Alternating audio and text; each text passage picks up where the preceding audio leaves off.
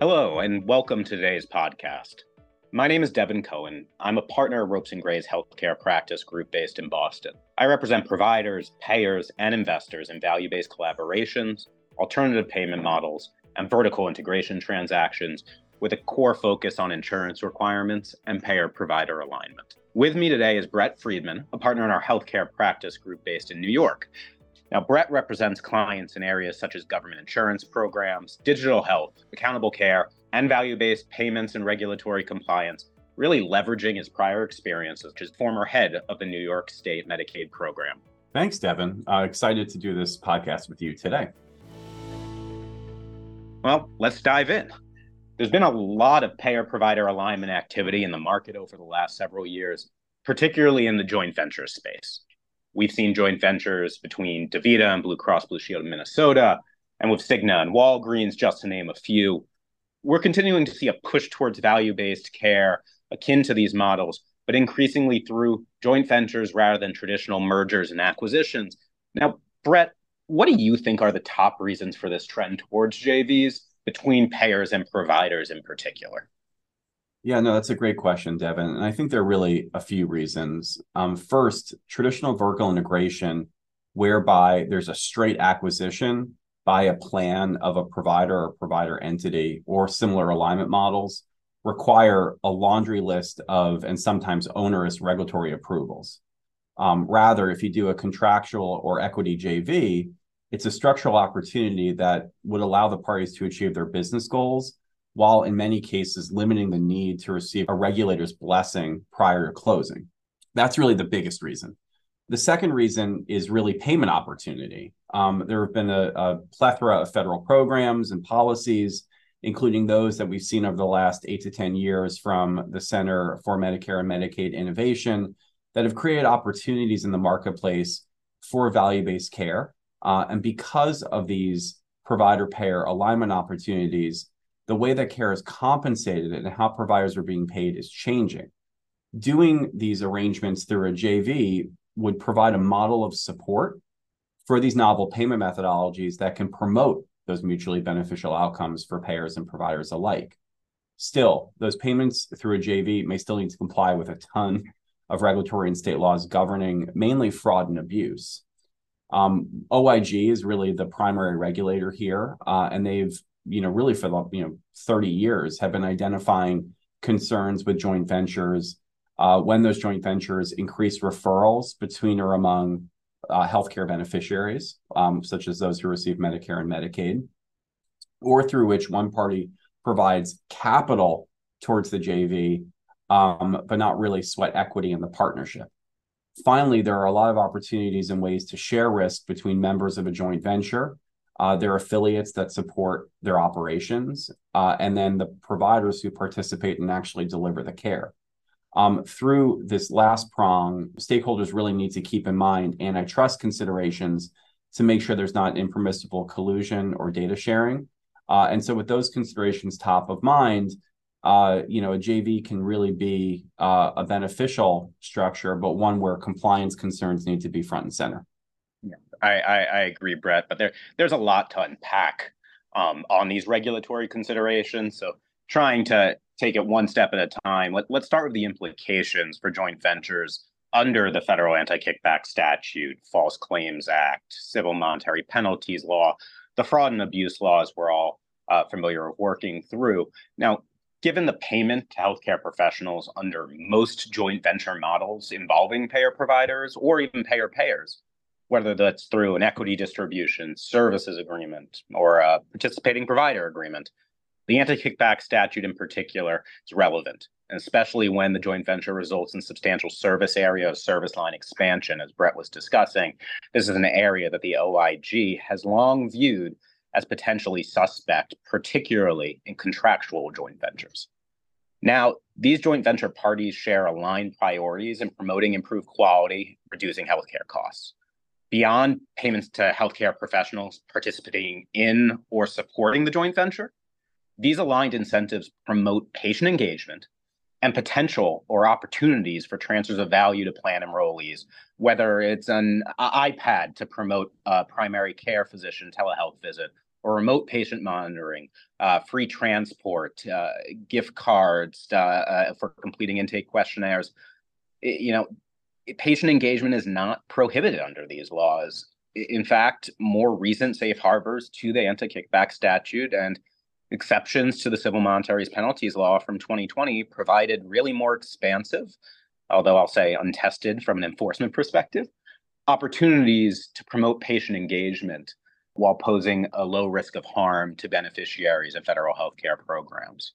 In addition, the OIG nominal gift guidelines, particularly under the civil monetary penalties law, has set annual thresholds for permitted non-cash or cash equivalent transfers of value to enrollees, set at either $15 per transfer or $75 per member per year, of course, changing by inflation almost annually. Now, many times, the government's decision to commence an enforcement action focuses on whether the joint venture partner payments or the inducements pose more good than harm to these programs. Now, from your perspective, Brett, what are regulators looking at when they're balancing these considerations? It's a good question, Devin. It's not really my perspective. It's really the OIG's perspective. And looking back to their history of guidance, whether through special fraud alerts or advisory opinions, they tend to focus on three things, right? Number one is it unlikely that the joint venture will interfere with clinical decision-making? Second, is it unlikely that the joint venture will increase costs through overutilization or inappropriate utilization of services that are reimbursed by Medicare or Medicaid or other federal healthcare programs? And does it not raise patient safety or quality of care concerns? In framing all of these, I'm cognizant that they're all framed in the negative, but I think it's helpful to think about it if you frame it in the positive, which is, do these programs supported through a joint venture improve quality and lower cost? To that end, generally acceptable low-risk access to care freebies for programs like smoking cessation, access to primary care, other support groups, or even the provision of childcare or transportation to get to healthcare appointments could all be appropriate. But really, it's looking at overall, is the federal healthcare program spending more money? And, in a lot of these payment opportunities, they're not, because the programs themselves are designed to save money through provider payer incentive alignment.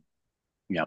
And it's a bit of a mystery, though, on how far payers and providers partnering in this space can really go to that end, Brett, and be eligible for protection under relevant safe harbors, OIG enforcement positions, or otherwise, right?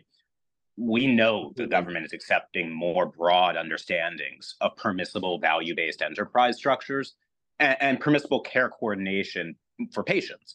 But against that backdrop, there have been reported civil investigatory demands for providers relating to beneficiary outreach and free transport.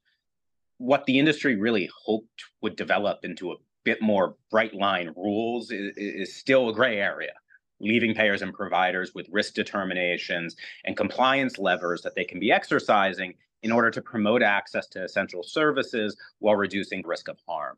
Now, something the government has been crystal clear on relating to beneficiary engagement is the need to protect some of the nation's most vulnerable populations who are impacted by joint ventures from false or misleading advertisements, aggressive marketing campaigns, or abuses to consumer protections.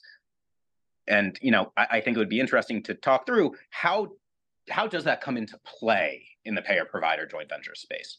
And that's something that we're seeing a lot, Devin. I think some of the more novel questions that we're getting in this area. Really, I think to focus on, this goes back to your point on vulnerable populations, the issues arising most in the Medicare Advantage context, and the requirement to identify how the joint venture can either directly engage in marketing or support a contracted provider partner in marketing to Medicare Advantage enrollees consistent with the longstanding Medicare marketing guidelines.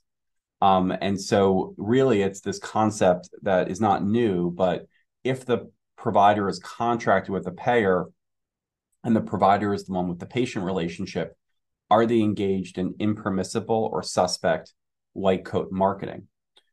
Here, the concept of marketing is subject to CMS approval, so that if the provider is engaged in marketing without CMS approval, they can get into a lot of trouble. And getting CMS approval is often onerous and administratively burdensome. Critically, the first thing to do is to ask yourself, is what the provider is doing marketing? And the way that marketing is typically defined is communications, materials, activities that are designed to promote enrollment in a Medicare Advantage plan. And so a provider can say a lot of things to a patient, even in connection with the joint venture, that is not enrollment. But there's an intent standard that is met if the marketing communications or marketing materials are intended to do really one of three things, right? Draw a beneficiary's attention to a specific Medicare Advantage plan. Two, influence a beneficiary's decision-making process with regard to when to select a Medicare Advantage plan, which is particularly important, especially around the open enrollment period. And three, to influence a beneficiary's decision to stay enrolled in a plan, right? So retention-based marketing. And so CMS evaluates that intent in looking at whether a communication or a marketing material is providing objective information, or if it's really intended to influence those decisions based on the nature of how the information is communicated, how it's timed, as well as the context around which the communication is made in connection with the partnership that the provider may have with the Medicare Advantage plan. And putting the intent to the side, there's a second prong, right? The content standard. That's right. And that's like what's actually in the material itself. And so if there is specific content in the communication and material, it's going to be marketed, right? That content is anything that describes a particular Medicare Advantage plan's benefits, their benefit structure, their premium, their cost sharing, right? Anything what that plan provides. The second piece is, anything that discusses how good the plan is, right? Measuring or ranking systems, star ratings being the big one, because that's a comparative measure on how good one Medicare Advantage plan is against another. And then the third is whether the plan is offering any specific beneficiary rewards and incentives, like some of the things you mentioned earlier, that could be considered beneficiary inducements. And I think that that's overlaid, right, in a world of third-party marketing organizations or TPMOs, new regulations that just came out this spring seeking to really limit the ways certain payers can contract with those type of marketing organizations, must oversee them, should record enrollee outreach calls, and ensure adequate disclosures to consumers, is really helping to level set that playing field, much like the Medicare marketing guidelines. Luckily, those regulations also require information be provided across a region's most prevalent languages, which will greatly benefit potential enrollees, which is, one of the OIG's most ultimate aims here. That's right. It all comes down to patient harm, patient understanding, and quality of services. There's a real risk to payer and provider partners if they communicate this information incorrectly with enrollees, overstep the lines, or otherwise get it wrong. And at the end of the day, if the provider is doing, a form of marketing or what could be construed as marketing, you want to make sure that what you're really paying for are the bona fide services that the provider is doing in connection with a specific care delivery model. And if you're not careful about how you define the services and how you define the compensation for those services, you could really end up in a kickback statute land, because the payment that the joint venture or the plan is making to the provider could look like a conversion fee, right? A fee that is paid only upon the member getting referred through enrollment in a particular plan. And so we do a lot of advising on the space about how to appropriately structure and safeguard those arrangements so it's not an impermissible conversion fee in violation of the anti-kickback statute. And the way to do that is really to think about it under the personal services and management contract safe harbor. You want to delineate the services clearly. You want to make sure that the compensation that you're paying for the services is consistent with fair market value and is otherwise commercially reasonable. You want to keep the care management payments as fixed as possible so they're not varying by the value of the member enrolling in a plan. And we always think it's helpful too, consistent with this beneficiary-centric aspect of the analysis, that service level agreements or other quality measures are imposed in the agreement so that you're really focusing again on the bottom line. Is the care good? Are patients well served? And oversight really exists outside of, so to speak, anti-kickback world, right? Where we're seeing it implemented across payer-provider joint ventures in particular, as traditional change of control and affiliate contracting requirements are implicated under the National Association of Insurance Commissioners, or the NAIC requirements. A lot of state divisions of insurance really require, and state legislation models further require, NAIC standards. And this becomes really relevant when the parties are partnering to develop a new plan in a payer-provider model, build out market presence of an existing plan, or otherwise develop an asset that will support the health plan operations, even contracted services provider relationships. No, that's right, Devin. Anytime you have a payer-provider joint venture that is going to result in a new insurance business or a new insurance product, i.e. a new health plan, that entity is going to need to apply for an insurance license. In most cases, that's an HMO license, an insurance certificate of authority, or a similar type of state approval. Often, the joint ventures that are developing these offerings will provide vesting rights to potential investors or partners. And, speaking about the NAIC, these will trigger what's called a Form A change of ownership filing. If those rights ever vest and it results in a change of control broadly defined in the insurance plan by greater than 10%. And once you hit Form A land, you're talking about a process that can take many months, can include public hearings, requires background checks of individuals and entities all the way up the chain, the quote unquote character and competence process. And so when parties are focusing on developing a joint venture that may support payer operations, like revenue cycle services to the payer member, or other NIC requirements may be triggered. A Form D is required prior to execution of certain intercompany agreements, as one example. The Form D is less onerous than a Form A, but it's really nothing to underestimate, and it could really increase the timeline and complexity of the joint ventures activities if they start charting into these spaces. Speaking of filings that could push timeline, we haven't even touched on antitrust yet. We've seen both the Department of Justice and Federal Trade Commission rescind prior guidances, some relating to what's permitted and not permitted for vertical mergers, as others relating to permissible joint contracting amongst members of an accountable care organization. Now, while at least one draft guidance on mergers more broadly was issued in July of this year, it's unclear what the regulators are willing to permit in vertical alignment models in particular, and payer joint ventures.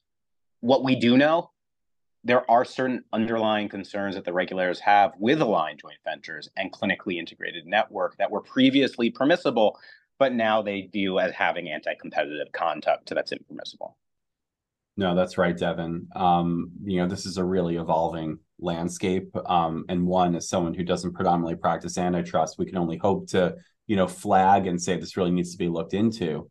But stakeholders need to consider the implications for horizontal or vertical price fixing, in particular between providers who are jointly contracting together in connection with a single payer. The DOJ and the FTC are suspect of marketing transparency and data access, especially with regard to provider prices or provider rates, because it can lead to anti-competitive coordination, right? That is a historical and longstanding concern. So that the DOJ and FTC, in addition to some states through their offices of Attorney General, have promulgated guidance encouraging restrictions on provider rate sharing during negotiations. And the way this presents itself is in the course of these deals or even standing up the operations. You want to create firewalls, clean teams, and other antitrust considerations that you can monitor through the diligence and build out process. Really not to get into it, but just to say there's a lot to be considered in the space that you really want to consult antitrust counsel for. Well, thank you so much, Brett, for talking with me about these important topics.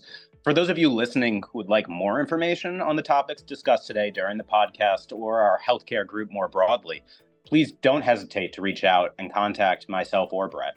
You can also subscribe and listen to other Ropes and Gray podcasts wherever you regularly listen to your podcasts, including on Apple, Google, and Spotify. With that, thanks again for listening.